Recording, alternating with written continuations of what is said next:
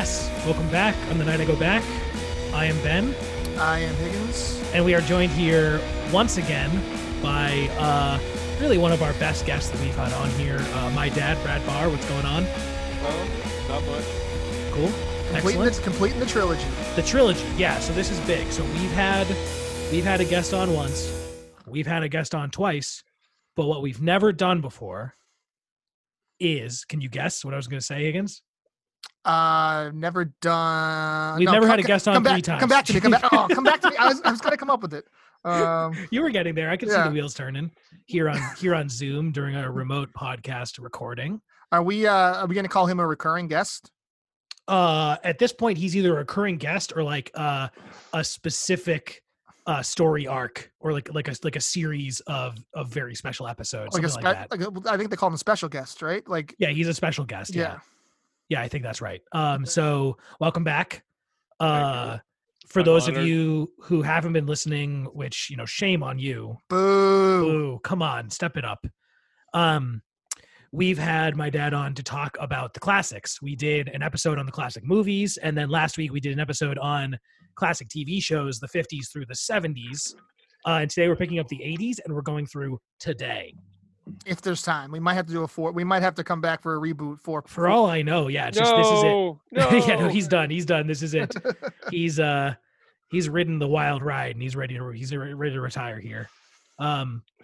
Yeah. Okay. So good. So how is everyone doing? Higgins, how are you doing? Good. Thank you. Brad, you? Good. Thank you. Ben, you? Good. Thank you. Wow. Look at that. We're blazing through this with efficiency, and it's just unheard of. I feel like nothing's changed for any of us since the last time. That's not true. My dad installed his range. I saw that. Yeah, Allison was posting pictures on Facebook, so she did. They came out very nice. Oh, yeah. And it did come out pretty nice. It looks really good with the hood on it. Like it looks like it's very professional. Well, have you used it yet? Oh yeah. Yeah. Yeah, it's a little hard to get used to because it's an induction range, so it's different than the little electric range I had before. Mm-hmm. Yeah, it's all Greek to Higgins. Anyway, say it's more Latin. Oh, pig Latin. Hey-oh. Yeah, the official language of On the Night I Go Back. Cool. Okay, yeah, no, same stuff. Oh, I cleaned my bathroom today. Which one? The one in the bedroom. That's like kind of like, so we have two bathrooms, and Jamie has one and I have one. It was my bathroom, and it was long overdue. That's good. Head to toe, everything.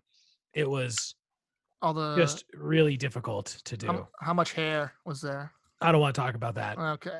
That's not what we're here to talk about. But I cleaned the hell out of it. Yeah, it is a lot. I cleaned the hell out of it. It was really good. Went on a hike. There were a ton of people out today. Yeah. Emily took the kiddo and the dogs for a walk today, and she was posting pictures, and it looked like there was a lot of people out, more than normal, which is surprising because it snowed this morning. So yeah, it was like cold. That's what we thought. We thought it was going to keep people away, but no, there were a ton. Like we ran into so many people. Yeah. It was really unfortunate. It's going to be the trend now because it's getting warmer and people are getting more and more antsy. So yeah, they are. Yep. Yep. We're doing our best to keep people inside and entertained, but they just, we can't keep up with their demands. That's right. Yeah. We can only go so far. Yeah. That's right. Okay, good. So let's do a quick, what have you been watching? And then dive into the good stuff. First thing I want to talk about, well, actually, Dad, what have you been watching? Anything good? No, but I've been watching stuff. I watched Hollywood. What's that? It's a new movie or new show on. It's on either Amazon or Netflix. I forget. It's about. It's sort of made as an old Hollywood film about with the trope of a young man goes to Hollywood to seek his fame and fortune, become a star, that stuff. Right. It was the acting was terrific. Rob Reiner played the studio executive, and he's a lot older than he used to be.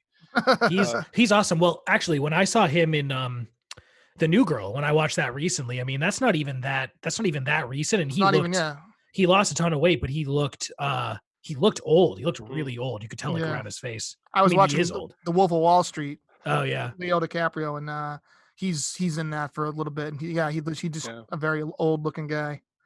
Yeah, but it was okay. I mean, it was the story was, you know, typically it was typically old. It's kind of classic movie Hollywood, so it was sort of interesting. But it was very much focused on themes that were totally out of sync with that period. It was focused on homosexuals in Hollywood, which were closeted until right. until after Stonewall anyway.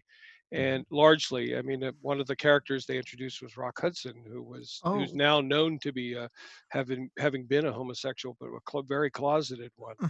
But it was and it dealt with issues of race. So it was interesting in that regard, but it was not, you know, wasn't high art. Yeah.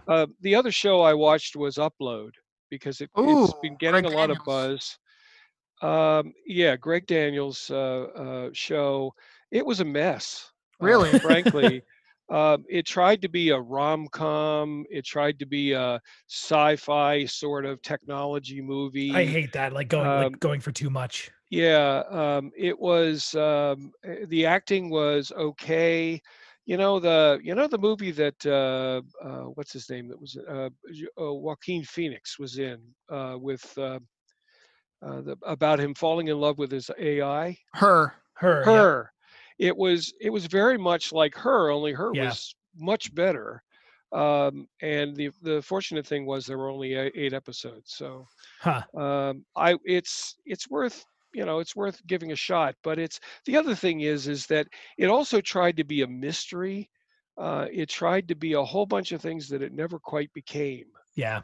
It sounds like it kind of could be like a little bit like The Good Place, right? Whereas like, you know, they're in heaven. They can get this is like this perfect place where it's not really heaven in the show, right? It's like a purgatory type of situation, right? Right. And they can kind of get whatever they want and blah, blah, blah. And then you find out, you know, there's a mystery involved because you find out that it's actually not heaven. And it sounds like when I was watching the previews of it, it had a very Good Place vibe to it. Interesting. Yeah. Well, that's, anyway. I mean, that's a testament to how it has no identity, because I don't think it's supposed to be like a comedy, right? Well, it tries to be a comedy too. Yeah. See, it just seems like it's going for too much, but I've heard kind of mixed things about that show, but that's on Amazon, right? It's on Amazon. Yeah. Any Office cast mates in it, or any cameos by them, or no? Office? From The Office? From The Office, because that's a Greg Daniels show, so I didn't know. Oh, is it? Oh, I didn't know that. Well, if there were, I've never watched The Office. Oh, okay. I'm not an Office fan. Okay. I know that's sacrilege on this podcast. It's okay. But it's a generational thing. It's not. It wasn't a show I was ever much interested in. So it's okay. Yeah. So, and I also watched a couple of movies, including this Brick Mansions. Kind of a post-apocalyptic set in Chicago with Paul Walker. Paul Walker, yeah, which was his last movie. So it had lots of fast cool cars in it, and lots of car chases. I also watched a really interesting movie called The Way Out. That was about 6 people that escaped a gulag in Siberia and walked all the way to India. It was one of the co-producers was Nat Geo, which was kind of interesting because it was a dramatic show. But you know, they had to walk across the Gobi Desert, and they had to cross the Himalayas, and it was pretty good. Interesting. Yeah. So anyway, that's I had on my notes no movies of any consequence, but those were the 2 that I watched that were pretty good. You always find interesting stuff. How do you source this stuff? Like, how do you find like a movie like the ones you were just talking about? Browsing. Browsing like the streaming channels? Yeah. Actually, I think that Way Out was on Hulu. Okay, yeah. Hulu has a lot of weird stuff. Which has a lot of interesting stuff in it that's not on Netflix or Amazon. Yeah. So, but yeah, it's mostly just browsing, and you know, it had Ed Harris in it. This movie, The Way Out. You know, as an American that was put in a gulag, and you know, and they all had backstories that came out, I don't know. It was just it was a pretty good kind of epic adventure kind of movie. So it was worth. It's worth it. Yeah. All right. Okay, so that's good. Lots of good stuff there. For me, so Higgins. Present. A few weeks ago, I had watched the Jay and Silent Bob reboot movie, and I was like, that was so awful. I mean, okay, so Brad, wait your turn. He's coming. Oh, sorry. I mean, he's not wrong in a way. So no, he's not. That was going to be my take. Yeah. But there's a lot that I really so I had you. I asked you to watch it. You didn't for a few weeks because you're too busy. Yeah, I mean, come on, one movie. Just watch it. I leave my house at 6:30 in the morning every morning, and I come. Oh my god! I come home most nights after 7:30, so that's a 13-hour day.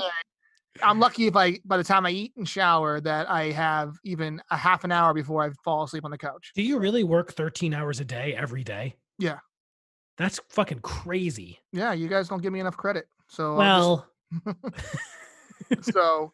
Okay, all right, whatever. Regardless, no, not regardless. It's enough about your struggle. It's why I haven't been able to watch a movie. Hey, in case your boss's interest is listening, Ben, you work 13 hours too, don't you? Oh yeah, no, I actually work more than that. I'm just surprised Higgins works so little. Unpaid too. Yeah, you're just a good man. Yeah.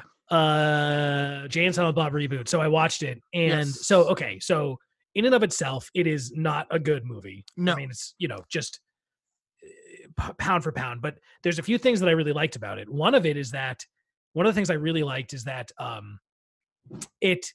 so one of the things we talked about when we did our Jay and Silent Bob episode a few months ago is Chasing Amy, which was like at the time my favorite one. Then now looking back on it, I was like, well, it's a little tone deaf and he's not really qualified to tell the story he's telling. That's like a pretty common sentiment, right? And right.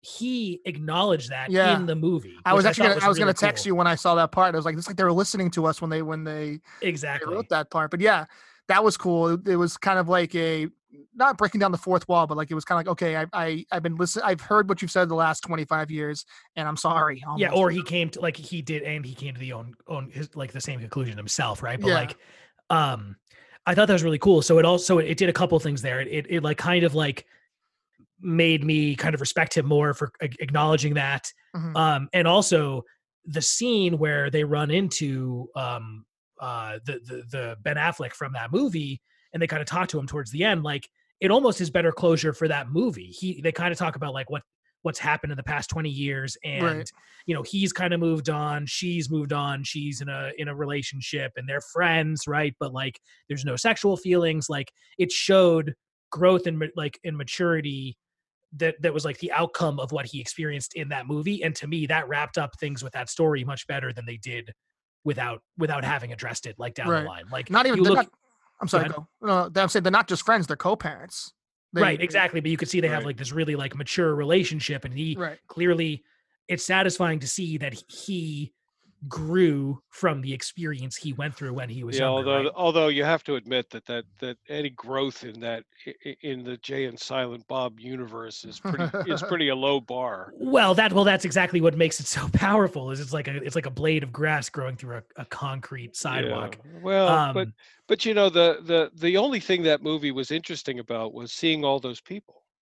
I mean, I found that Higgins didn't like that. I didn't like that part. Oh, really? It is cheap. It is cheap, but I also think it's cool. And it's at this point, it's so layered and like meta at this point with all the actors that have been in that shit. Like, it would have. What bugged me about it was they did, and I get that it was like a spoof or a parody on reboots because they literally just did Jay and Silent Bob Strike Back over again. Yeah. And they did all of this in Jay and Silent Bob Strike Back. They brought in the cameos, they brought in all these people, and they just did it over again. Yeah. And like I was saying, like I texted to you, we talked last week about the clip shows being like the lowest common denominator of sitcoms. In my opinion, the cameo was the clip show of the movie world, where like you're just bringing in a cameo of a guy from a character from the past just to kind of be there. He says the same lines, right? And yeah. I mean that's what this movie was, wall to wall for sure. And I guess in a way, I don't mind the cameos by the people that were in the Jay and Silent Bob universe. But when they start bringing in other celebrities then I'm like, okay, well, like why do we need all these other people to be in it? Like Yeah. you can I kind of felt focus- that way about Will Ferrell in the original Jay and Silent Bob Strikes yeah, Back movie. and the They just same brought him thing, in because he's a big actor. exactly, and they did the same thing with this too. Overall, I did not like it. It was nice seeing Kevin Smith's daughter in it, and I Yeah. know that obviously that's a little bit of nepotism. But I thought she was really good, and like she was the lone standout, I think, in the movie. That Yeah. and I think Jason Mewes. I think if he hadn't had the drug thing go on in his life, I think he would have been a lot bigger of a star. Yeah, he's good. He's good, and it's sad to like. I noticed it was kind of sad to watch him in this movie because in his facial expressions, you can just kind of see the results of like his drugs. Yeah, drugs. yep, Like he had that yep. he had that like look on his face, Yeah. like yep. he had that jawline of a drug addict. You can definitely tell that there's like a sadness to it because you can tell, and it's almost seeing him have flashes of being a good actor is Right. like And the he- wasted potential. Right. And it's kind of depressing. And one of my favorite scene was a scene that I don't know. I mean, I don't know if it was intended this way, but in the Ben Affleck scene, the little girl that they bring out as Ben Affleck in Chasing Amy's daughter is Jason Mewes' real life Right. daughter. Yeah. I And looked that he up. credits her as being the like him finding out that they were having a baby was what got him on the straight and narrow and just like cleaned him up because he wanted to be a good father. So seeing her in the picture and like seeing him like kind of kick and kind of be with it, it kind of was a nice moment to see the like she's in the movie, she's the reason why he's alive essentially now. Yeah. And in doing this movie, so it was kind of a very like bittersweet It is nice. Yeah. And when you look at it like that, when you look at it like Kevin Smith giving his friend for so long, his like good friend, like a chance to go and be in a movie and whatever, like there's a lot touching about it. So Yeah. But yeah, I mean, in and of itself, I mean, it was, especially if I'd never seen any Kevin Smith thing before, but I like the references. I like the cameos. I think it's fun. Like it is what it is, right? Like, Yeah. It's just he's such a good storyteller, and like the dialogue in all of his movies have always been the strong point. yeah, In a movie like that, it's funny. It's very funny. but it's all there's- recycled dialogue right, and and there's references. there's and, no substance to any of the jokes. There's no substance to any of the plot. The only substantial thing in the whole story or the plot was Jay's relationship with his daughter, his teenage Right, daughter. right. Or yeah. Okay. So the only other thing I wanted to say on this is that like one of the things about this movie that really stood out to me is very unique is like it has this kind of weird, unique density in all of the different layers of references and universes that kind of intersect in this movie. Right. So like it's really weird seeing like you have actors who are famous actors and they're in the movie like as the actor, right? But there's also actors who play parts, but there's actors who play multiple parts within multiple movies. There's like I went through and tried to write down all the different like quote unquote universes that all the different characters are from that interact in that movie. So like you have the movie in and of itself. I'm going to try to go through this. This might not make any sense, but I'm going to go through it anyways. Because I'm here for it. It's weird. It's weird. It might not make any sense, but you have the universe of the movie itself, the Jay and Silent Bob reboot universe. You have the wider Jay and Silent Bob universe outside of just what's going on there, right? You have other Kevin Smith movie universes sprinkled in, right? Because you have like what was going on in Chasing Amy is real. What was going on in Dogma is real. What's going on in Clerks is real, right? You have There's a other Jersey Girl reference too. Jersey Girl references, exactly. Other real movie universes, like the scene when they were like where they were with Method Man and Redman from How High. Right, it was like right. basically you were in that other movie, right? You have real celebrities' fictional lives. So you have a fictional Kevin Smith, right, playing himself, a fictional Jason Biggs, James Van Der Beek, who had played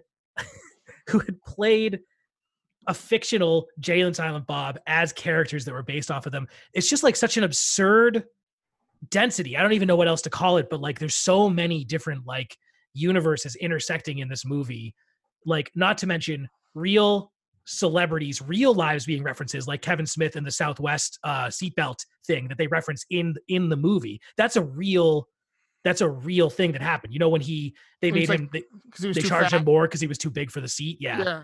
They reference that in the movie. So they're referencing a real celebrity's real life like thing that happened to them.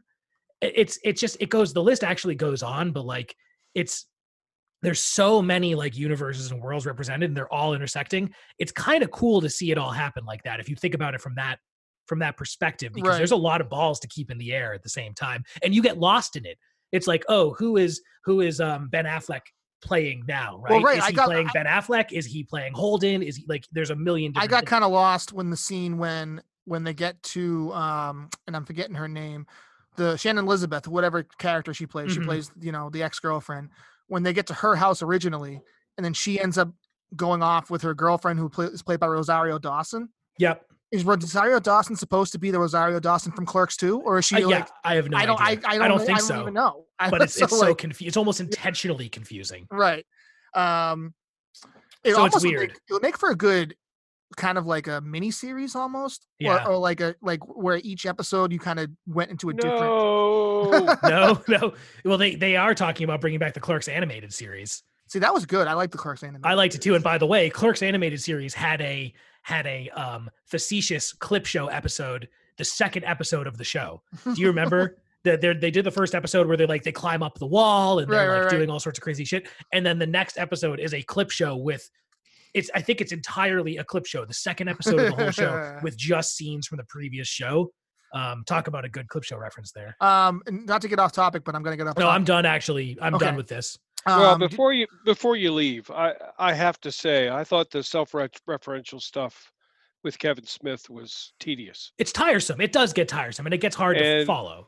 And it, and you talk about the sort of density of that and all the universes and all the connections and things. That's what happens when they sit around the writers' table and they smoke a few joints and they say, "Oh, wouldn't it be cool to put this in? And wouldn't it be cool to put this in?"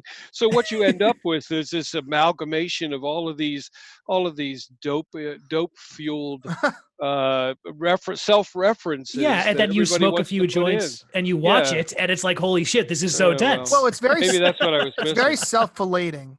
Like oh my god, yes, for sure. He's very high on himself, and you can tell by the way it comes out. And not for nothing that he has created. He should be, I guess, a little bit. Oh sure, he's created kind of He's created an entire genre. He's created an entire, you said, a universe of people and of movies, multiple universes. You can definitely take credit for it and praise yourself a little bit, but it does get a little bit, self-serving for great portions of it. Yeah. It's very weird, but it's unique. I mean, that is unique. I can't think of anything else that has this kind of thing going for it. Right. It's one of those movies though where I don't think I'll watch it again.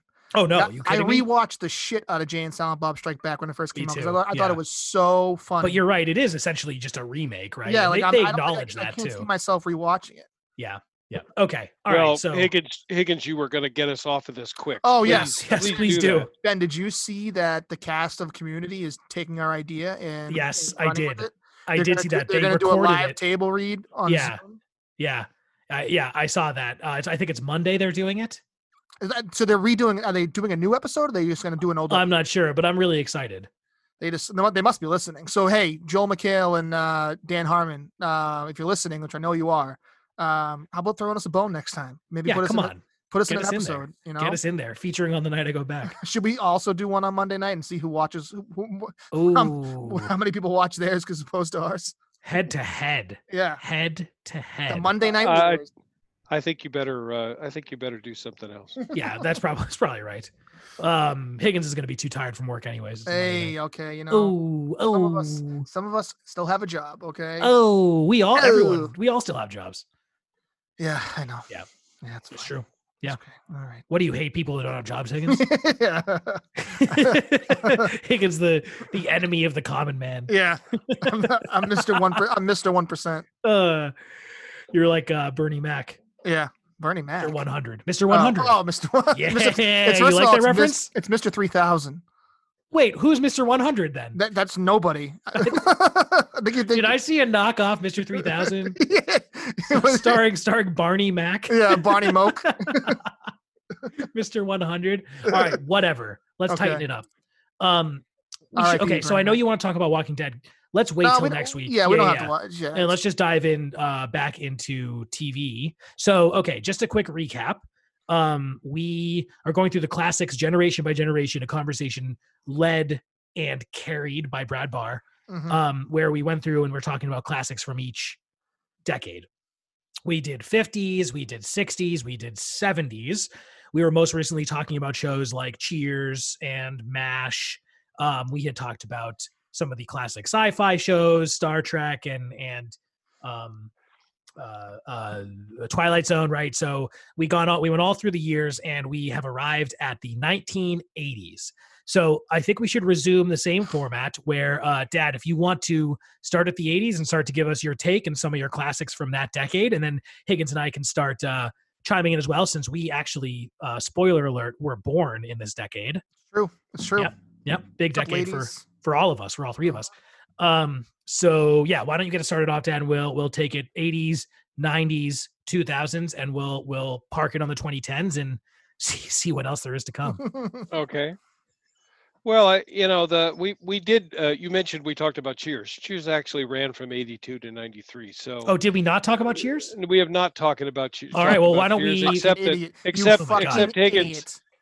Higgins not being able to get through it. He just talks about Cheers so much. It just because he works too much. Hey, I don't need this. Okay, I don't need this. All right, I have. All right. Okay. Why don't we run with I worked this today, by the way. Wow, really? Yeah, Saturday. Dude, I cleaned my bathroom today. Mother's Day. So. Oh yeah! Wow. Yep. So if I fall asleep during this, it's you know why. Are you doing a Zoom with Diane tomorrow? My mom can't Zoom. Are you kidding me? Yeah, really, that's fair. So she's technologically impaired. So. Well, so are you, but you figured it out. Where do I get it from? Yeah. It's Swiss Family Robinson over there. So, Higgs Family Robinson. Yeah, I'm gonna send her a letter. Maybe she'll get it by Tuesday. Okay, fair. Don't lick the envelope. Oh. Yeah, you like that? All right, Brad, as you were. Sorry, please go on. Well, I would start with Cheers because let's do it. Cheers is great ensemble cast, Boston settings, which are interesting, although kind of confused in some ways because the external that they start the show with is actually not the Cheers bar. It's up on Beacon Hill. Yeah, but if you're from a place and a show is about a place, like you're always going to be hypercritical of that. No, that's true. But the characters were compelling. The acting was good. The writing was generally okay.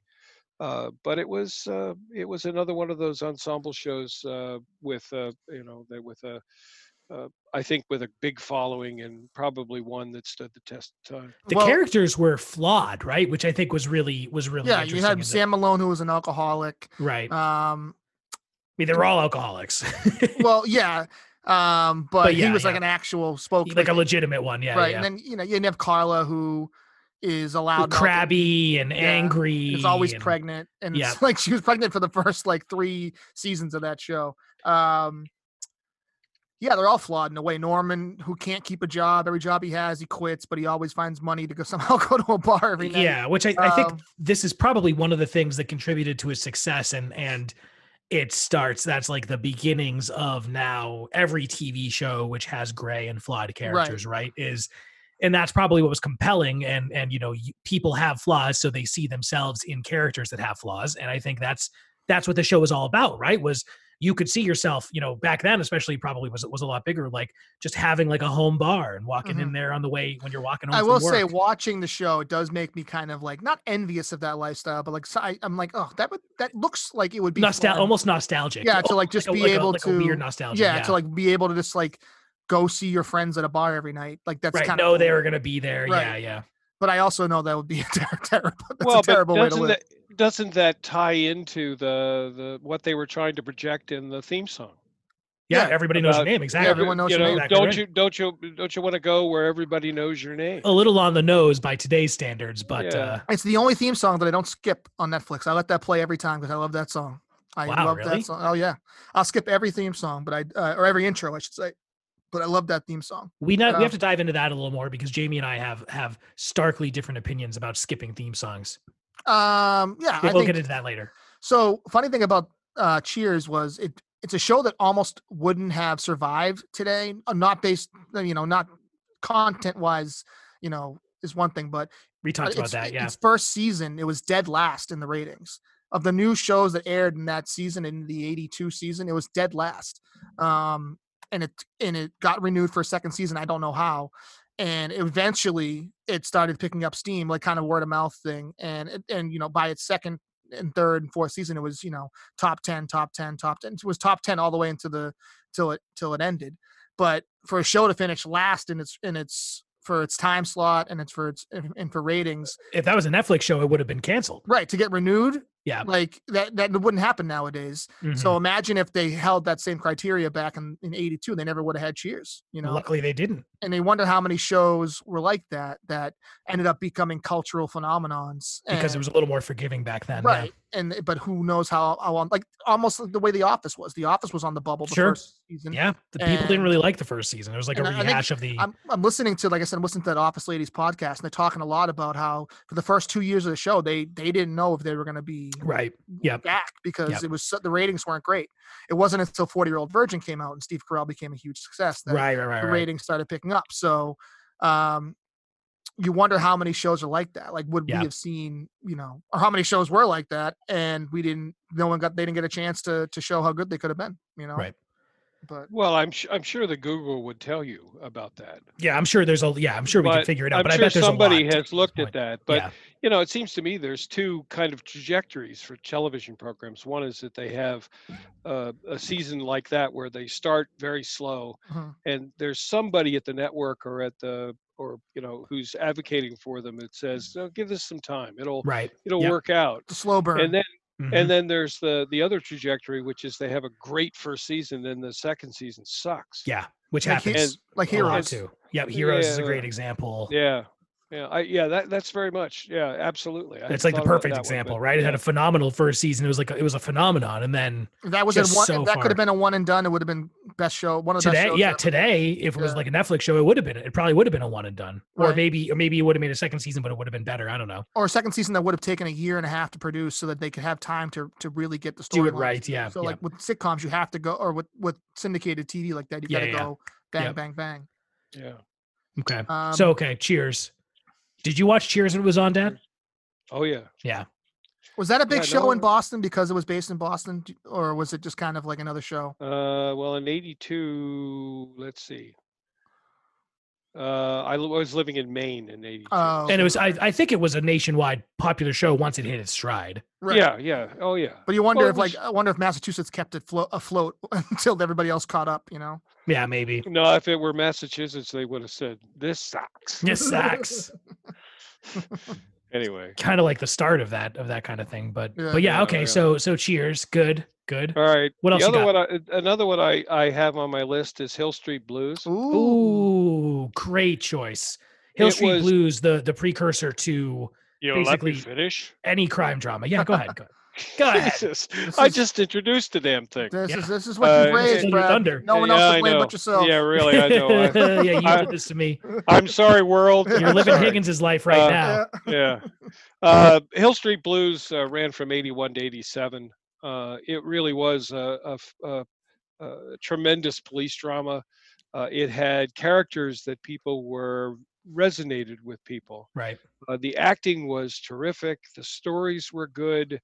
It certainly was a predecessor to programs like The Wire, but it wasn't the kind of prototype of police dramas, but it was the prototype of modern police dramas. It was the prototype of prestige police dramas, like The Wire and The Shield, and right, exactly, right. Like even though good ones. I think Chickless is an ass, but Chickless is an ass, but The Shield was a good show. But The Shield was a good show, yeah, and so it was well written, it was well acted, it was well directed.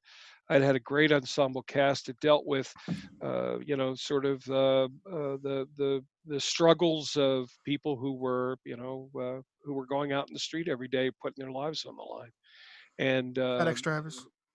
Yeah, FedEx drivers. Yeah, well, yeah, them too. You're a hero. You're a hero. Thank you. I think you are a hero. Actually, I'm not even saying that facetiously. Well, I'm not a hero, but I will take the compliments. The next time somebody gives you a hard time, say, hey, look, I'm a hero. You tell them next time someone gives you a hard time, you tell them to call me. I will. Yeah, I'll straighten them out. So anyway, Hill Street Blues was I think a real is a true classic, and certainly Law and Order grew directly out of Hill Street Blues. Was that an '80s show, or did that debut in the '90s? Law and Which? Order. Law and Order. I don't know. It's not on my list. Okay. Yeah. But it does have Law and Order. I mean, it's definitely not. It's a classic in its own right. I mean, in a way, Law and Order is a classic just because of the staying power. I get the first like 5 seasons of Law and Order mixed up with L.A. Law all the time. Yeah. Oh, They're L.A. wrong. Law was. But I hadn't thought about L.A. Law, but L.A. Law was another really good show. Yeah, Yeah. I can't tell what's L.A. Law and what's Law and Order sometimes. All right. But so I digress. That's a good one, and that's definitely influential to a lot of the shows that we like today. And I'll get out of your way for you to add more, but the only other one I have on my list besides the miniseries was The Simpsons. Yeah, of course. Yep. You know, it is the longest running TV show, animated or otherwise. It's had some ups and downs over the years. I mean, it's been very difficult for Matt Groening to I think keep the quality up. Yeah. And I'm not even sure he's still involved, is he? Other than like an executive producer. Yeah, I don't know. I haven't watched it in such a long time. I haven't either. No. But that longevity can't be denied. That there's something about that show. I think it was the parodies of everything that we've talked about thus far probably has been parodied on The Simpsons. Everything totally. that I think we've said one thing an episode in all 30 plus of our episodes that has been parodied on The Simpsons. I mean, you can't find something that wasn't. Yeah. Especially the classics. I guarantee everything that we've talked about has been covered in The Simpsons, Absolutely. even the modern stuff. Yeah. Just that writing room alone. The writing room. The people who've come out of there. Yeah. I mean, some of the best shows that we've ever had in our lifetime, Ben, yours and mine, obviously not Brad's, but have all been from the Simpsons writing room. You know, between Conan O'Brien, Sam Simon, Greg Daniels, I think might have been even in on the Simpsons. I don't know. Well, it certainly is one that needs to be included. Right. And I think maybe it's probably run its course, but who knows? There's still enough of an audience to keep it going. So a show like that, where it's like you said, it's essentially a parody show. As long as America keeps doing stuff that can be parodied, I mean, that show like that can survive forever. You know? Yeah, especially a show that has that kind of like, I mean, The Simpsons is so foundational to people who are our age, right? Which are quickly becoming the majority of adults, right? So like, yeah. Well, I think it's going to be interesting when they do their finale. What can you even do for a finale? I don't know. Well, that's a good question, and I don't know what it is. But clip show. But I think that part of it will involve Bart and Lisa growing up and Homer growing old, and I think that would be an interesting kind of thing. I mean, Bart and Lisa have been young kids for a long time. Yeah, but you're right, and that's probably what it would be. But they've depicted that a lot of different conflicting times before in the show. But not as the finale, which I think with the audience that exists and the audience, the sort of latent audience that hasn't watched it for a while, like me, but I would definitely watch that finale. Yeah, and with high expectations, and maybe they bring back the writers that they've spawned, like Conan O'Brien, and really do a bang up job on a Simpsons finale. Yeah, that'd be great. But it's an icon without question. Yeah, for sure. Just because it's an animated series doesn't take anything away. No, it adds things because it created a whole new almost genre, right? I mean, if you think about all the animated shows, the animated adult shows that exist today are here because of The Simpsons, and that's a whole thing. And say what you want about those shows, but at one point, all of those shows were culturally relevant and successful, and that's that's because of The Simpsons. They wouldn't be able to probably you could point at a show like Family Guy and say, and to a lesser degree, it's been a little bit of the same thing, and again, that's completely because of the success of The Simpsons. Well, look at King of the Hill. That wouldn't be here without The Simpsons. Futurama literally wouldn't be here without The Simpsons. All the animated shows that are on Netflix and even a show like just animated shows for adults in general, right? That wasn't really that big of a thing in America at the time, or wasn't really a thing at all. I can't think of anything before it that was an animated show for adults. And Brad, Yeah, you might be able to refresh our memory because obviously you were around there. But I mean, I can't. No, I think I can't think of one. I mean, I'm sure there were other animated series, but not targeted at adults. Yeah, No. yeah. And I think that was what made it important in this history, Mm-hmm. is because it did break ground. Yeah. So I know there's a few more nuggets we can shake out for the 80s. Higgins, what do you want to throw one out there? For the 80s, Punky Brewster. Yeah. Okay. So again, so Brad, I'm gonna need you to slow down the attitude here because I didn't say anything out loud, but I agree with him. Yeah, but you guys both have the same mannerisms, and I feel like very attacked right now. I'm gonna have a fucking mannerism if you don't. I was a child in the 80s, so the shows that I was into in the 80s were relatively kid shows. Punky Brewster. Silver Spoons was a show that I remember growing up watching when I was a kid. That I think was it might have been the 70s, but I think it was 82 when it debuted. Punky Brewster, Silver Spoons. What else did I have? That's pretty much all I can think of right now. Okay. I know, but I will lose my train of thought, but I'll get it back. We now have the low end of the so back to actual classics. So now we're not doing classics. Okay. So again, so again, classics are only in the eye of the beholder unless I'm the beholder. Until there's one that you have that we don't agree with. That's right. That's right. Because this isn't a democracy. This is a cheerocracy. No. We had a series in the last show. We had a series of criteria that we were applying. Yeah, that's true. Okay, yeah. So I mean, you could argue. You could make the argument. One that you would be really hard pressed to argue against from the 80s is Seinfeld. Was that which debuted in 1989? Oh, get caught on a technicality, baby! Bow bow bow. Bo bo bo bo bo boo boo pa. You gotta stop. Please stop. Oh ba doo bo bo boo boo boo. Yeah, no. So Seinfeld. I mean, Dad, I know you're not a big Seinfeld fan. No, I never thought it was funny. But it's certainly, I'd say, a somewhat modern classic when it comes to scripted live action TV shows. Yes, absolutely. And I just because I didn't like it doesn't make it a classic. There you go. I think that wait. Literally 45 seconds ago, I was told that Punky Brewster wasn't a classic because you guys said it's not the opposite. No, we don't believe. Yeah, no, you can believe something's not a classic, but for objective reasons. Name one way that Punky Brewster has influenced anything else that you've watched. Anything else other than you? Maybe that's what made you sling box. Well, Oh my God! It all makes sense now. He's coming at you so hard. That is too hard. That's too hard. This I apologize. That's too much. Too furious over here. Yeah, that's too bar. There's 3 bar. It's too much bar. That's too much bar. All right. As you guys were, I guess, having your own conversation. You were going to say something. I don't remember because I was so rudely. You were going to answer Ben's question. You were going to answer Ben's question about what made.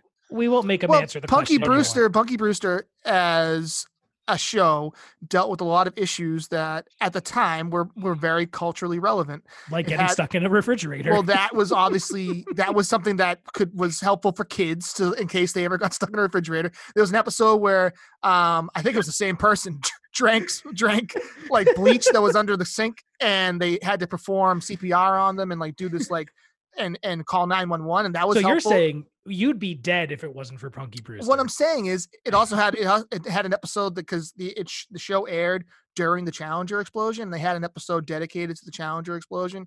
So it might not be aired when the Challenger exploded. So it was on the air when the Challenger exploded. Oh, wow. So they had an episode dedicated to where Punky watches the Challenger explosion. Like the next episode or an episode later. And then it was, talking about that. And it broke down a lot of things for kids that were serious issues, I feel like. So that's interesting. So maybe not, maybe the acting was off because, it was child actors. So obviously they weren't the greatest actors, but there was something that during the time you couldn't deny that it had a certain something going for it. I gotta say That was a much better argument than I was expecting you to make. Hey, I'm 3 Coors Lights deep, so hit me at 5 and you'll see where then we're really Let me see that cooking. staff. I haven't taped it yet, but here's what I got so far. All right, that's not bad. Yeah. Okay. Wow. Okay. So, all right. I think Brad, I think the word you're looking for, I'm sorry. I don't think he's sorry. I'm sorry that you have no taste in Oh, man. he doubled down. They call him double down. Double down. Brad. Okay. So Seinfeld 80s. The last one I had, and Dad, I think you grouped this in to when you said the original series Star Trek, but Next Generation was from the 80s. Yeah. And I think was a firmly 80s, early 90s show. I mean, it's foundational for my taste in TV and movies today. That's a show that we would watch together too. So there's like a nostalgia factor there, right? And I think it's different enough, distinct enough from Star Trek, but still monumentally influential. I think it could be said that in and of itself, it is a classic. What do you think? Agreed. Yeah. I think it was a vast improvement. I think it's the best of all of that franchise. Yeah, for sure. And I think it was also breaking ground in many ways. Yeah. So yeah, no, I don't disagree with that. Yeah. No, so that's what I had. My list was Cheers, Simpsons, Next Generation, and Seinfeld. So that's pretty good. So that was the 80s. Well, let me just before we leave the 80s, I have a couple of miniseries I want to mention because the 80s was really when the miniseries came into its own, and there were some and this was event television like Roots, but it was sort of enabled by Roots, but there was a miniseries in 1980 called Shogun that was a serialization of James Clavell's epic novel of the Edo period Japan in the 1600s, and it was a terrific show and really well acted, well written. Clavell was either wrote the script or wrote the screenplay or was an advisor because it was. Very close to the book, and the book, and this was again one of those miniseries that came out of directly out of books, and that influenced the whole wave of historical TV miniseries that followed that during that period. The Thornbirds, which was set in Australia in 1986, also starring Richard Chamberlain, who played in the title role of Shogun. And Shaka Zulu about Africa that was run in 1986. There was also a very good and one of my favorite programs of all time, which was a miniseries on public television called Brideshead Revisited. It was shown in 1981, based on a novel by Evelyn Waugh. It was about the English aristocracy. It was the typical thing that led to it was certainly before or contemporary with Upstairs Downstairs, and ultimately that silly show that everybody liked that I never watched. What was it called? The recent one with about the English aristocracy. Oh, Downton Abbey. Downtown Abbey. Downtown Abbey, baby. Yeah. But it really had breakout roles for Jeremy Irons and Anthony Andrews, two I think very good English actors. But it had excellent acting, writing, and the cinematography was just terrific. These long, kind of misty shots of English manor houses and things. It was, and the parties of that period. It was set in, I think, the 30s, maybe. Right. I'd have to go back and look. Yeah. But a tremendous miniseries again, and this really, the 80s was kind of the event television kind of period. So, and this was also a real breakout for public television, because public television then started to do the regular series of these miniseries in mystery, in I'm forgetting the one that Brideshead was on, but it was within a series format of public right. television shows. Anyway, so that was those miniseries I think were pretty groundbreaking in a lot of ways and led to a lot of stuff. Like Masterpiece Theater. Thank you, Masterpiece. That's Theater, the one. Yep. exactly. Yep. Yeah. Yeah. Okay. Good. Yeah. I remember you guys watching a lot of that actually when I was growing up. Pay attention to me. Ooh, the Masterpiece Theater is dumb. Okay. So good. Enter the 1990s. You like that? How's that? Yeah. I practiced that transition. Yeah. That's I have that tattooed on my lower back. I don't really know. Okay, with an arrow pointed down. Oh, to your butt. Yeah. Cool. So the 90s. Okay. Well, the 90s. You can't talk about the 90s without talking about Twin Peaks. Yep. Completely agree. Ran from 90 to only from 90 to 91. Lynch really expanded boundaries with that show. It was one of the first that had things on it that were so surreal that no one knew what the hell was going on. Mm-hmm. It's always on the list of best of all time, and it's been described as a landmark turning point in TV drama. It really was a one of a kind show, along with the movies that came out like Fire Walk with Me. But it was just you couldn't have a list of classics without including Twin Peaks. Twin Peaks. So that's absolutely the top of my list for the 90s. Twin Peaks is a show that whose influence on modern television almost overshadows the show itself. Like the show itself is great and it's rewatchable, but the barriers that it broke and the things that it did as like firsts, or like things that are like breaking the rules of what can be on TV, and treating your audience with a little more respect, and keeping them a little more at arm's length from what's going on. I think that I can't think of a single drama show I like today that doesn't have elements of Twin Peaks in it. So I think it's hugely influential. Absolutely. I mean, look at Legion. Yeah. I mean, Legion was very much a Twin Peaks kind of outgrowth. Legion, Devs, Dark, even like a Stranger Things, right? I mean, or even the Leftovers. Like you don't. Of course, yeah. Like, Leftovers, Lost. Yeah, you don't get a show like that without something like Twin Peaks coming first. Yeah, Twin Peaks was I mean, when Lost came out, people were like, this is almost the spiritual successor to Twin Peaks. I mean, it had that same kind of mystique to it. Right. I think Lost was a little bit more culturally, like I think not culturally, but like I think it was more, more. I don't know how to. It was more mainstream popular. Mainstream, yeah. I guess for sure, definitely. Well, and I don't remember. We'll get the Lost in the 2000s. So. Did you watch Twin Peaks when it was on, Dad, or did you? Yes. So was that a big show at the time?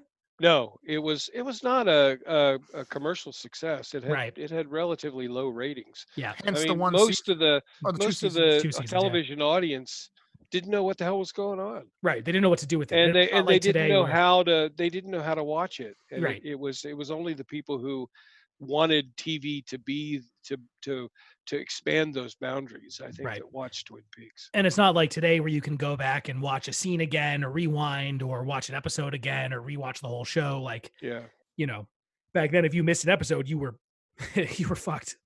Yeah, absolutely. No. And then, Twin Peaks comes back on Showtime a couple years ago. A few years ago?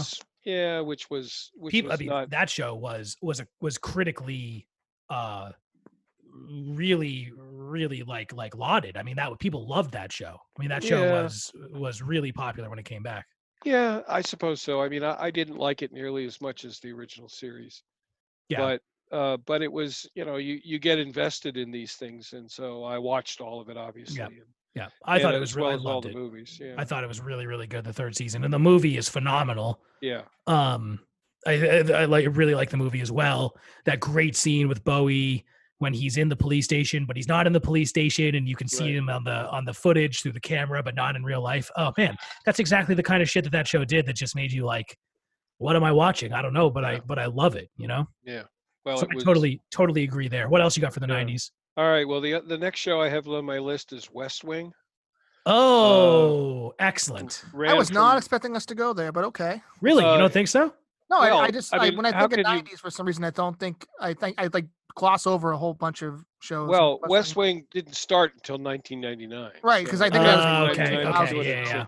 Yeah. But the thing about West Wing was Adam Sorkin, Aaron Sorkin. Aaron Sorkin Oh, was probably the one of the best TV writers of certainly that generation, if not of all time. For sure. For sure. And the dialogue in West Wing was terrific. I mean, and one of the and from a contemporary point of view or a contemporaneous point of view, we were this was a period of time when our administration in Washington, as it is today, is was a bit weird and not very functional. And here was a group of people who were smart, who were funny, who were engaging, who made good decisions, and it brought us an administration on this TV show that we really wanted to see in real life. It's people like watching it because it's what they want to see. It's what they wanted. It's what they want to see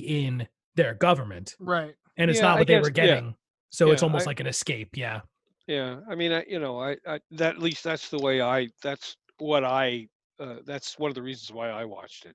Yeah. Um, so West Wing, and it did break a lot of, certainly as a Washington drama, it was a lot different than anything that preceded it. Yeah. No, that show was Um, definitely. I mean, Sorkin. I mean, I sang his praises when we talked about The Social Network, which I think is one of the modern classic movies. And I think a lot of it comes down to the fast paced dialogue, the back and forth, the walk and talks. Aaron Sorkin doing a walk and talk with Tina Fey as Liz Lemon in an episode of 30 Rock, which I thought was awesome. All right. Yeah, I'll tie it back. Tell me I won't. Okay, West Wing, good. So confession before we move on, I haven't watched The West Wing all the way through. It's always been one that's been sitting in my Netflix queue, but for some reason I can never bring myself to watch it. It is, it's a Washington drama, and there have been others that have followed it, including the one by the disgraced actor. What was his name? Kevin Spacey, Kevin House of Cards. House of Cards, which was a good show.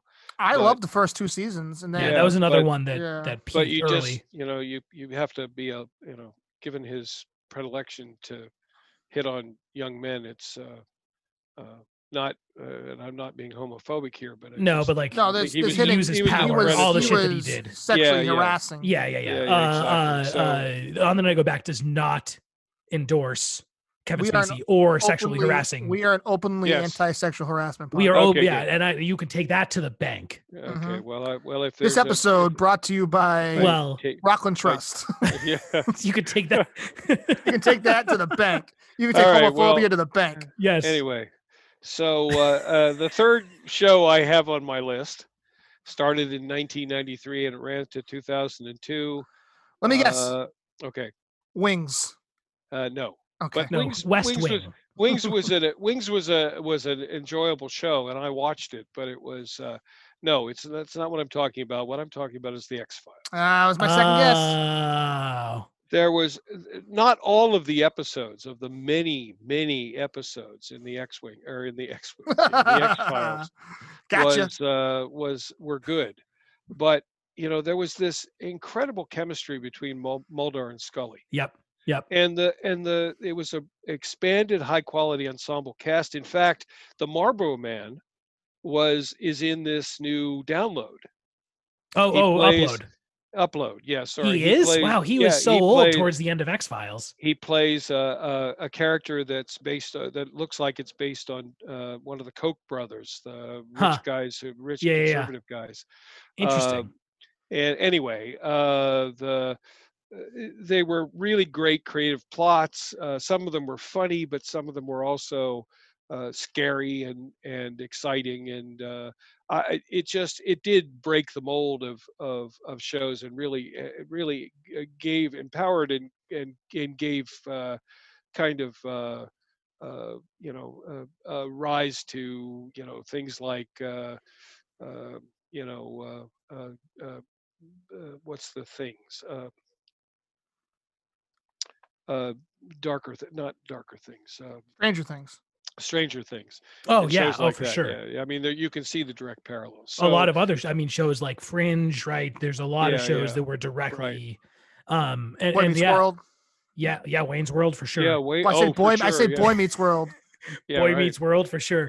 Yeah. Okay. Um, So, but yeah, anyway, I mean, that was a terrific show, and really for that generation. I think it was for that decade. It was very relevant. And Did you see the movie that came out? Not the yeah, first one, but the second movie that came. second one. Yeah. Was that pretty? Was that good? I've heard that was like the Uh, better of the two. it was a little bit of closure. hmm. Hmm. And then the show that was the series that followed it was just kind of trying to transition to two new characters, and it Yeah, I didn't didn't like work. that. That didn't No, land for me. no. Didn't land for a lot of people, I don't think. Yeah. So. No, yeah, nope. Well, the final show on this, except for and I don't have any miniseries in the two. I have one in miniseries, so we can talk. Oh, About okay. For Well, 90s. Yes. Oh, yes. the other show that started just in the 90s and ran to 2007, which I think was another groundbreaking show, was The Sopranos. Oh yeah, yep, Okay. for sure. Probably one, if not the best on this list. Mhm. Yes, I think so Uh, too. I mean, and probably I- maybe We the talked best. about didn't we talk about this before? No, I Yeah, thought we yeah, did. we've Okay. we've sort of talked about. I mean, The I'm Sopranos, watching but Sopranos now, so we've talked about it, but probably the best show ever on television. I yeah, mean, yeah, absolutely. if there's And it any was show you really, can say that about, and I think what it was even though it was in '99, it was the beginning of the golden age of television that we're just now for sure, exiting. You definitely. think we're Unfortunately. exiting that, Brad? Yeah, I do. Okay. I think so, think too. that a lot of the new shows are not nearly the kind of shows that that were really the Do you think the just attention span of people groundbreaking. because of Netflix and shows like that, and then streaming channels like that, I have think made for lesser maybe. quality shows? I think there's shows, and this is actually something we could really unpack in an episode, but like I think the great shows today are made in the cookie cutter shape of the great shows from what we'd call the golden era of television, which started around The Sopranos. And they're good shows, but they're not innovative in the same way that the great shows from the real Right. golden age of TV were There are innovative. And I think that's very what's, few that are. that's what's So, that's what's missing. There's still, I think there's there's some, obviously but there's they're more yeah. excellent TV on today than there was, when in the past 20 years, but that's Right. but that's not it's not quite the same thing because it hasn't innovated in the same way. That's my take on that. But that's a real interesting thing we can unpack Yeah. later. But Well, anyway, that's my list for the '90s. yeah, I had largely the same: Twin Peaks, Sopranos. The other one I had was Friends. So I know that's the people have strong opinions about Friends one way or another, no matter what. But you can't say that Friends wasn't a phenomenon. Oh, of And- course. And that it hasn't been something that's been emulated for a long time. Yeah, no. I feel like it's one of those things, and I'm very much like, I liked Friends. I think Friends is good, not great, but I can appreciate what it was for its time, and I feel like a lot now we live in that culture where, like, if you give something too much praise, there's always going to be a rebuttal of people that say, "Well, actually, this sucked." Right. Actually, it was, like there's so everyone that's going to happen with every show. Yeah. I feel like Friends gets hit the hardest because it was just if you go back, not all the jokes land. It's a very Yeah, no, hokey. It's totally. very like formulaic. But for what it was, it was like you said, it was a cultural phenomenon. Yeah. All six of that cast, all six members of that cast, are forever etched in the minds of For sure. of the TV lexicon of people. Yes. like Definitely. everyone, no one's ever gonna not know who. Even if you don't know the names of the actors, you know the names of the characters. You're Totally. never not going to know that. So, Yeah. I mean, I feel like you can't, despite what the quality might have been, I feel like if we're looking at if we're going to look at classics in some sort of vacuum, I think you have to look at a show like Friends and say it's absolutely a classic. I agree. I think it's maybe one of the weakest shows on this entire list, Sure. pound for pound. But I think you can't argue with how big that show was at the time and how it set a template for both sitcoms and for characters like Mhm. the Joey or the Ross, right? I mean, there's it was big, and I didn't watch it when it was on, but I went back and watched it a few years ago. Yeah. And I I was enjoyed it. I enjoy was watching half- Friends. I was half and half. I watched it I didn't watch obviously the first like 6 seasons because I was only like 10. Right. But the last like 3 I watched when I was in high school. My By that time, first.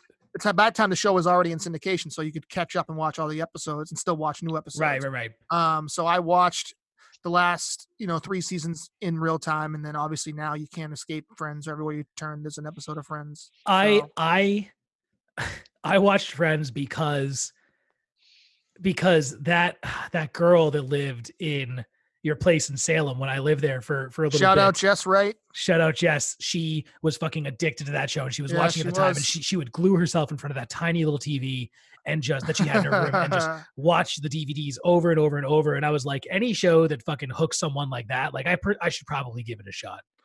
Yeah, I mean it was a good show. You can't argue it. So, yeah. So so that's what I had. I don't know, Higgins, do you have anything to add? I'm going to add one thing. It's a mini series, and I think you guys both can appreciate it. I know we did an episode about something about the person who made this miniseries. Oh, and it's the original It miniseries. Came out in 1990, and was far and away the most terrifying thing I'd ever seen in my entire life up until the birth of my daughter. And, shout out Riley. Shout out Riley. Shout out, I guess, yeah. Shout out Emily. I watched you be born, and it was scary. But the original It miniseries was terrifying. And obviously we don't have to go too deep into it because we all know Ben's feelings on Stephen King, my feelings on Stephen King, and Brad, I'm sure you share similar love for the Stephen King, the king of horror, as they say. King of horror. But I mean, the show, it was scary. It was the acting was really good, I thought. I mean, there was obviously some campy parts, but the acting was really well done.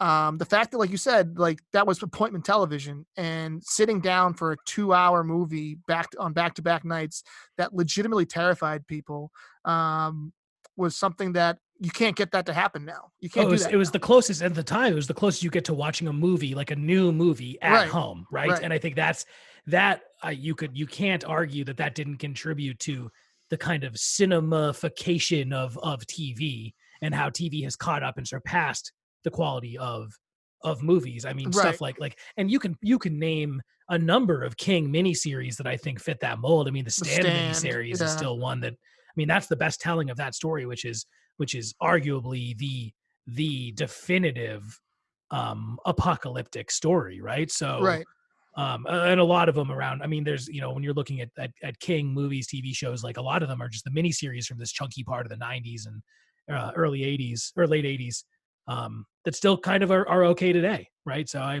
that's a good addition. I also think Pennywise the Clown, the Tim Curry Pennywise the Clown from that miniseries is just so. He's hysterical. He's like the original like that original villain that you laughed at but also were terrified of. Yeah. Which is big today. He had these one-liners that were really, really funny, but also he was fucking scary as shit. And as a 5-year-old, I didn't watch it at 5, but like I was a 5-year-old when that came out. I probably watched it when I was like 8 or 9. Yeah. There was nothing scarier. Yeah, and for sure. Everyone hated clowns, obviously. So I mean, like it's a movie it's a miniseries that even now I would rather not watch it because it still gives me kind of like the heebie-jeebies. But yeah. Right. So that's my addition to the 90s. Good job. All right. Let's move on. So we are breaking into a new millennium. Willennium. That's the Willennium. Y2K didn't happen. It was a hoax. Mm-hmm. We are in the 2000s and amazing TV shows are being made. Dad, what are your 2000s classics? Well, I'll do them in sort of chronological order. The first is The Wire. Yep. I think The Wire was a solid ensemble cast and outstanding writing, acting, and directing. Mm-hmm. Dealt with serious issues. With serious issues. Serious issues that made people grapple with like the reality of things that they had no exposure to. Right. Exactly. And as a cop procedural, it also presented cops. Unlike previous series, it presented bad cops. Yep. Yeah, for sure. And, which is I think that was its contribution was to expand that genre into the darker side of police drama. Yeah. No, it's Great show. One of the things I really liked about The Wire is that they had 5 seasons, and each season was kind of themed around a different aspect of the like kind of social politics of Baltimore, right? I mean, there's one that takes place with a lot of kids and is about the schools with the teachers. There's one about the newspaper. There's one where it's the docks, right? I mean, it's like different sides of the same thing that's happening, which is all of this crime and poverty in Baltimore. So and it's just phenomenal. It's one of those shows that like it's hard to get into. Like I watched the first season of The Wire a couple times. We said it before, but it's a slow burn. Yeah, and definitely. I think there's a big argument that is out there in the social media world or this whatever world about, can a show really be called, can it really be a good show if you have to take a season to get into it? And I think slow burn, whether it's the intention of the creators to do it that way or not, I think you can still have a good show, even though if the first 2 or 3 episodes aren't great. I completely agree. You need to look at the whole show. It's why we don't give shows like Dexter or Lost or Heroes or even The Simpsons. Like no one talks about those shows without saying either with The Simpsons how bad it's gotten today, or with those other shows like how bad it got at the end of the end of the run. Right? You can't excuse a show for getting bad, just like you can't discount a show for starting bad, right? You have to look at the whole show all the way through. I completely agree with that for sure. And I think it's different. Like it's really hard to look at a show and say that show maintained a level of consistency, a high level of quality throughout the entire show. Right. Shows that do that are actually the exception, not the rule. So I completely agree. I'm with you. Thank you. Yeah, I think there's another show that I think that I'll talk about in a bit that fits that bill. But the next one in chronological order is Lost. Okay. Yes. We've talked about Lost. It was another show that took a lot of chances. It didn't spoon feed the story. Mm-hmm. It was innovative and extremely influential. It was another one of those shows that everybody was watching, the least that I knew, and it was you always had conversations about the shows as they were broadcast. So Lost was truly appointment viewing for me and my crowd, during like college and right after college. Yeah. That's a show we'd have watch parties. I would go online right after the show ended and look at fan theories and chatter and little details that I missed.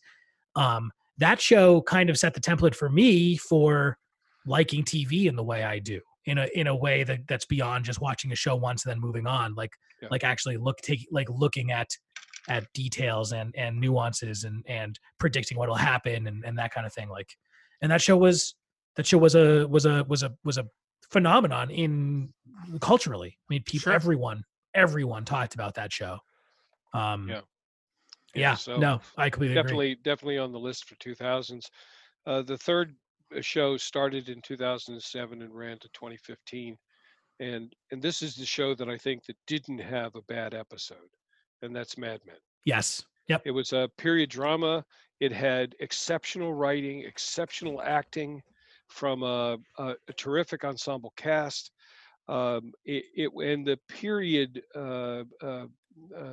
of time was, we were distant enough from it now that we were able to be taken back to that time, and it did have a different kind of interaction between men and women, for example, and the whole character arc of the secretary that became the copywriter.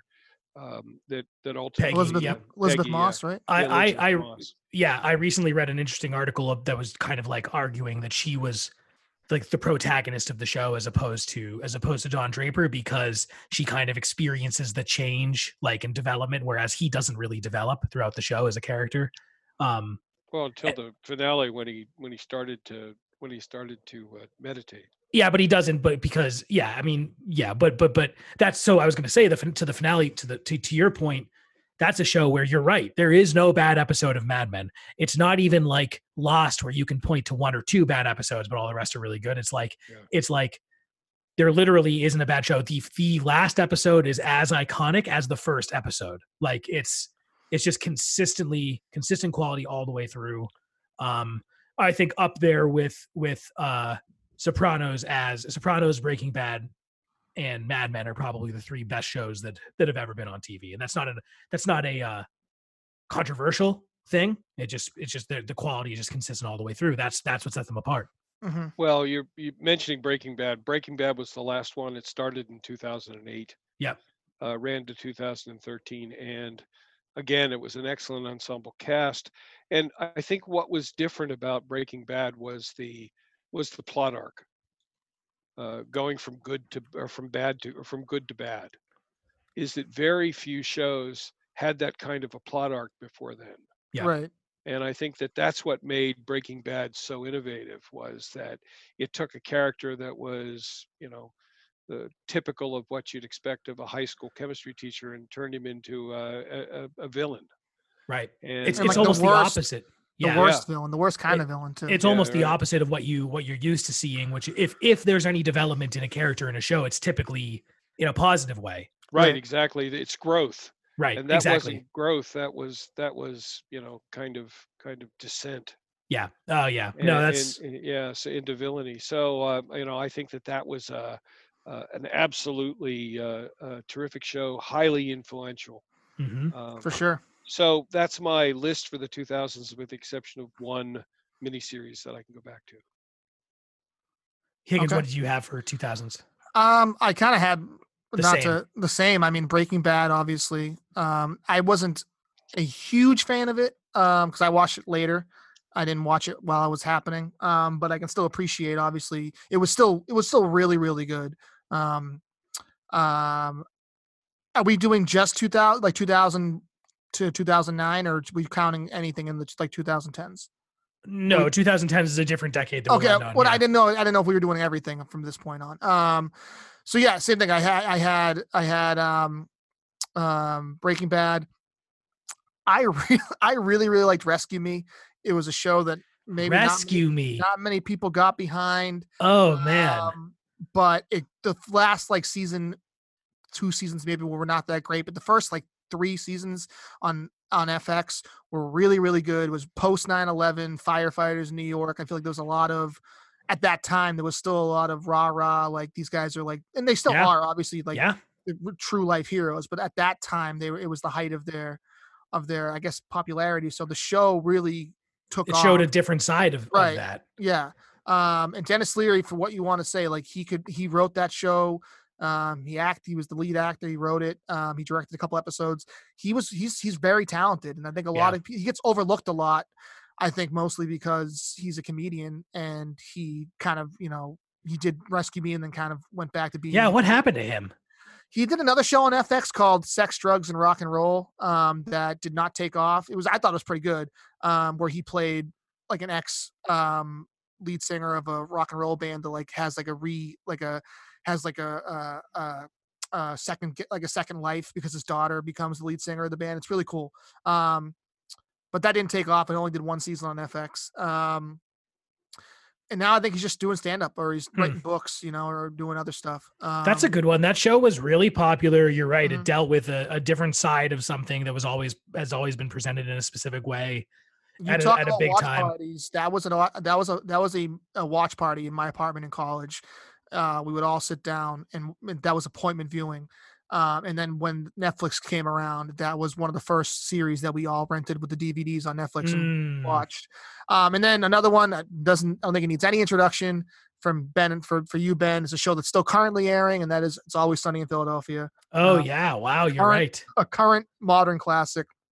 I mean, we've said all we can say at this point, but I Yeah. think we are still going to we talk about it a lot. We are going to do an episode completely dedicated to that show. Yeah. But I mean, Yeah. what can you say? It's Yeah. one of the We've said it all one of the about best that one. comedies in history. Another one similarly from the 2000s that we didn't say, The Office, I think is definitely The Office and Always Sunny, both kind of I hold them pretty much at the same Right. level as far as influence and importance goes, and how much I like watching them and rewatching them. Yeah. No So I think comment The Office is on definitely either of them. so I think and these are so we're starting to get into a time where shows made in the past 10, 12 years, there's not enough time to say definitively they are classics, like because it just hasn't been enough time to say they've been influential and relevant and valid for a very long period of time. So when we get into the 2010s, I have one on this list that I think you can say is going to definitively be a classic. Oh, did you want to do your 20s? Yeah, I just wanted to do the miniseries because I think there was a miniseries in 2000 that was, or 2003 that was important. Can I get it? I think I know what it is. It's going to be Band of Brothers. Motherfucker, let me say it. I was going to say it. It's not Band of Brothers, although Band of Brothers was very good. Band of Brothers was really good and probably relevant for this conversation. But I think this is more influential, and that was the HBO adaptation by Mike Nichols of Tony Kushner's Broadway play about the AIDS epidemic, Angels in America. Oh, it was the most watched cable show that year. It was critically acclaimed, and it had many big stars in it. At the time, it was rare for either Broadway or film actors to do TV, and and many of them stepped into those roles. It was on an issue that was incredibly controversial, and it was, and I have to say, it was very well written. It was incredibly moving. So I wanted to call out Angels in America in that decade as being something that was both expanded boundaries and was highly. That's a great one. That's a great one. And that's one where it's like, no, that's good. That's good. And that's one where it's like, it's highly relevant to something that was going on, at the time and had been going on for a while, like the AIDS epidemic. Right. So, that's one of the kind of criteria is relevance. And then that's definitely, I didn't watch that. I've never watched that before. I don't know. Have you watched that, Dad? Which? Angels, was it Angels in America? Yeah. You watched it. I watched everything. I just talked about it. Yeah. Yeah. Well, I think there's classics that I haven't seen, but whatever. Okay. So I hate that. No, there isn't anything that's on my list that I haven't seen. That's fair. Okay. So now we're getting into the 2010s. It was really difficult for me to think of any shows that I think you could definitively right now say will be a classic that was made in the past 10 or so years. But I don't know. What did you guys have, Dad? What do you have for this decade? 2010s? Well, I have actually 4. Wow. I'll just say right now, I didn't do anything because I didn't think we were going to 2010s. I thought we just I'll talk about 2010 briefly because I think that 2010 was the peak of the golden age, the second sort of the golden age of television that we've been talking about. The first one was in 2010, which is Treme. It was an excellent cast. About Katrina, right? Right. It was set in post Katrina New Orleans. Extremely well written, very well acted. One of John Goodman's last performances before he died. John Goodman's still alive, Brad. Oh, sorry. One of John Goodman's.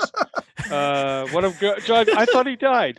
No. Okay. Well, he committed suicide in the show, so maybe I was just. Spoiler alert. The next one is, of course, Game of Thrones. Yeah, that's the only one I had. I think that's the only thing you can look at made in the 2010s that you say you can tell the influence it's had on TV already, and it'll have staying power. It is not a TV show you can look at and say it was consistently good every episode. No. So that means it doesn't reach that upper echelon. But I think as far as influence, heavy influence, you can't throw a dart at a TV at a station that shows dramas and not hit a show that isn't like kind of medieval or like a lot of sword combat and kings and queens and that kind of thing. Well, I think that the other part of that show was the writing was incredibly good. It's the most quotable show of all time. Yeah, I use Game of Thrones quotes in my professional life. Yeah. As a Dragon Slayer? No, one thing that One thing that Tyrion said one time was never give power to those who don't want, or always give power to those who don't want. Right. Yep. Or never give power to the people. Yeah, but it's a good thought. And ultimately, the direction that the show goes in, right? But exactly. I mean, and that was from one of the last episodes. Right. But I think that it really did. It was incredibly influential. Yeah. The third one is The Walking Dead. Oh yeah. Okay. And I think that from a kind of post-apocalyptic point of view, and the writing and the acting and the characters with interesting storylines, you can't take and a huge arc. I mean, if you without spoilers, that show has a tremendous arc, and it's also innovating in the sense that instead of having a kind of a big time finale, I think they're going to be moving into these two short movies, Yeah. and I think Yeah. that's an interesting thing. Yeah. And it's I like that to end it. and interesting. It's particularly because this was from AMC. It was one of the only ones on from this decade that was on my list. That was from a broadcast channel.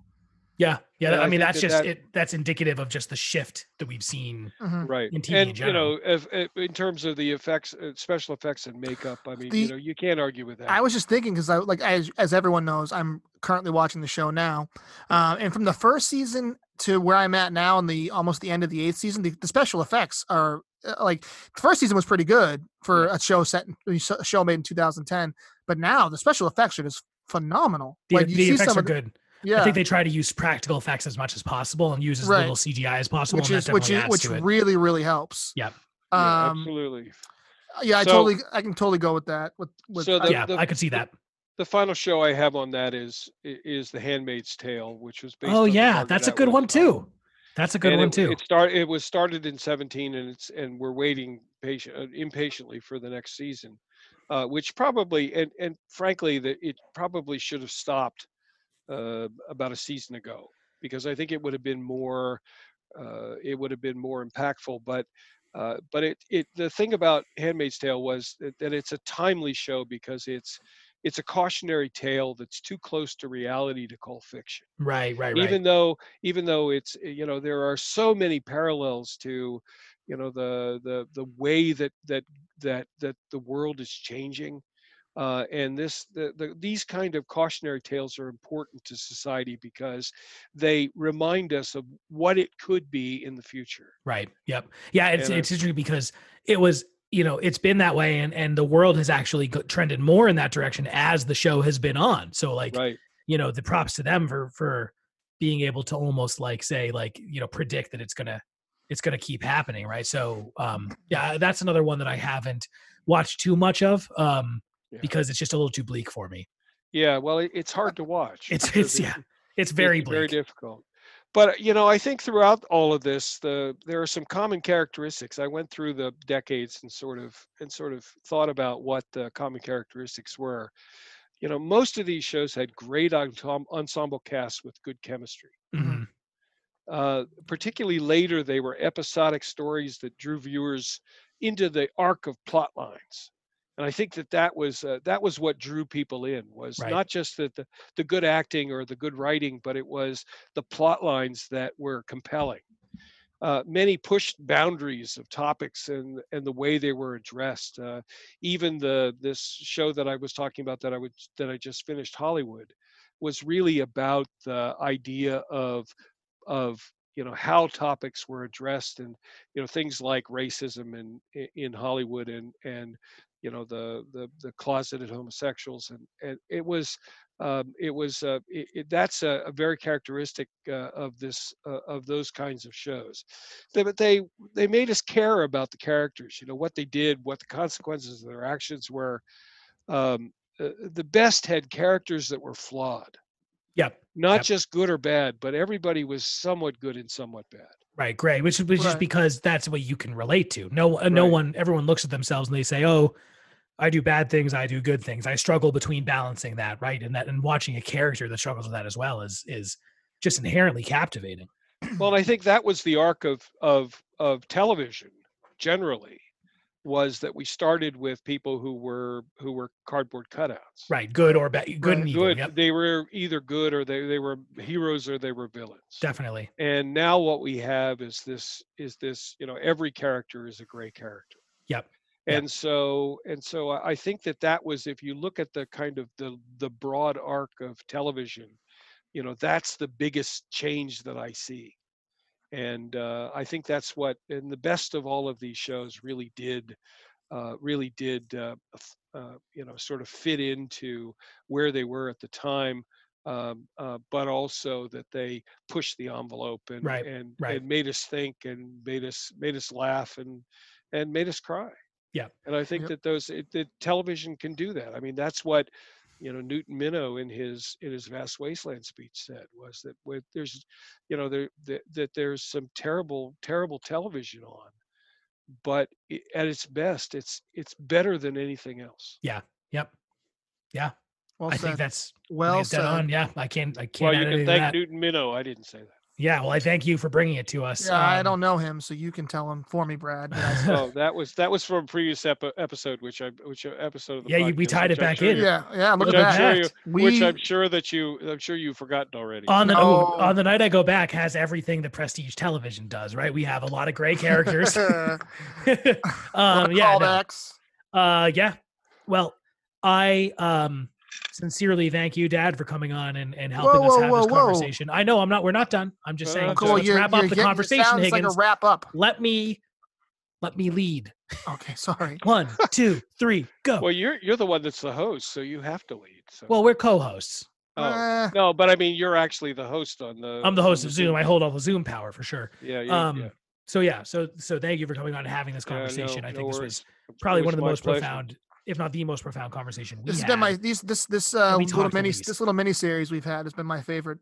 Yeah, so far. this is a good arc. It's Well, it's you guys only are- downhill from here.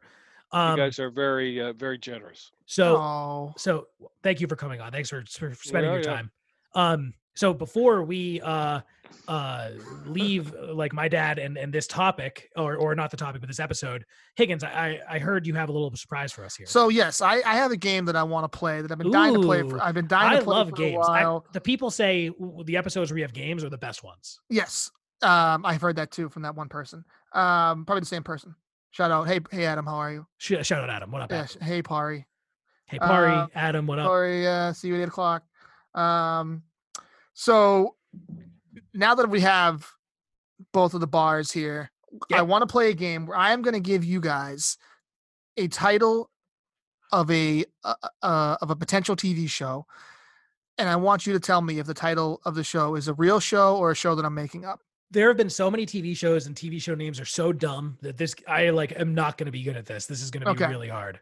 Because there's been, like you said, there's been a lot of dumb TV titles, and some of them ones here are, in my opinion, some of the dumbest. Not even the dumbest names, but just the concepts of the shows are really. So you will say a show, I will say real or fake. Dad, you say real or fake, your guess, Mhm. and then you tell us if it's real or fake. If it's real, you'll tell us what the show's about. Correct. Okay, let's do it. All I'm ready right. for it. My body's ready.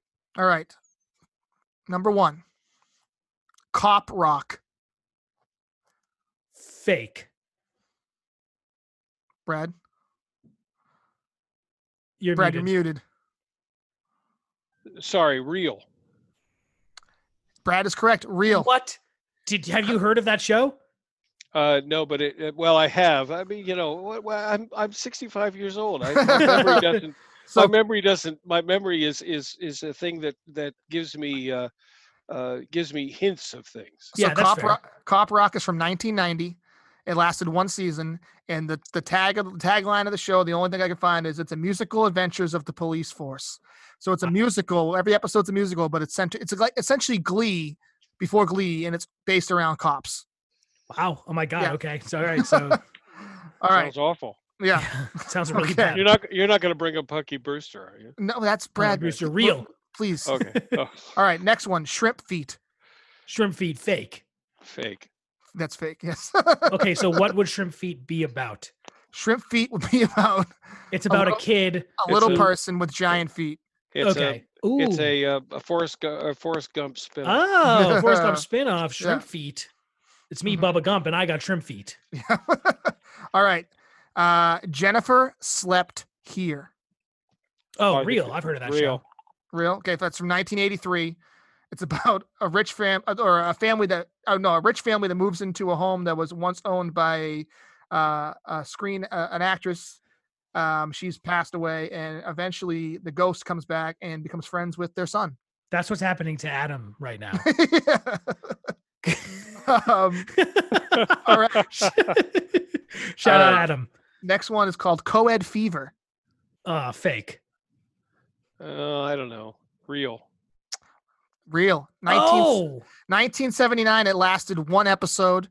Whoa. And the tagline is, "What happens when an all-girl school goes co-ed?"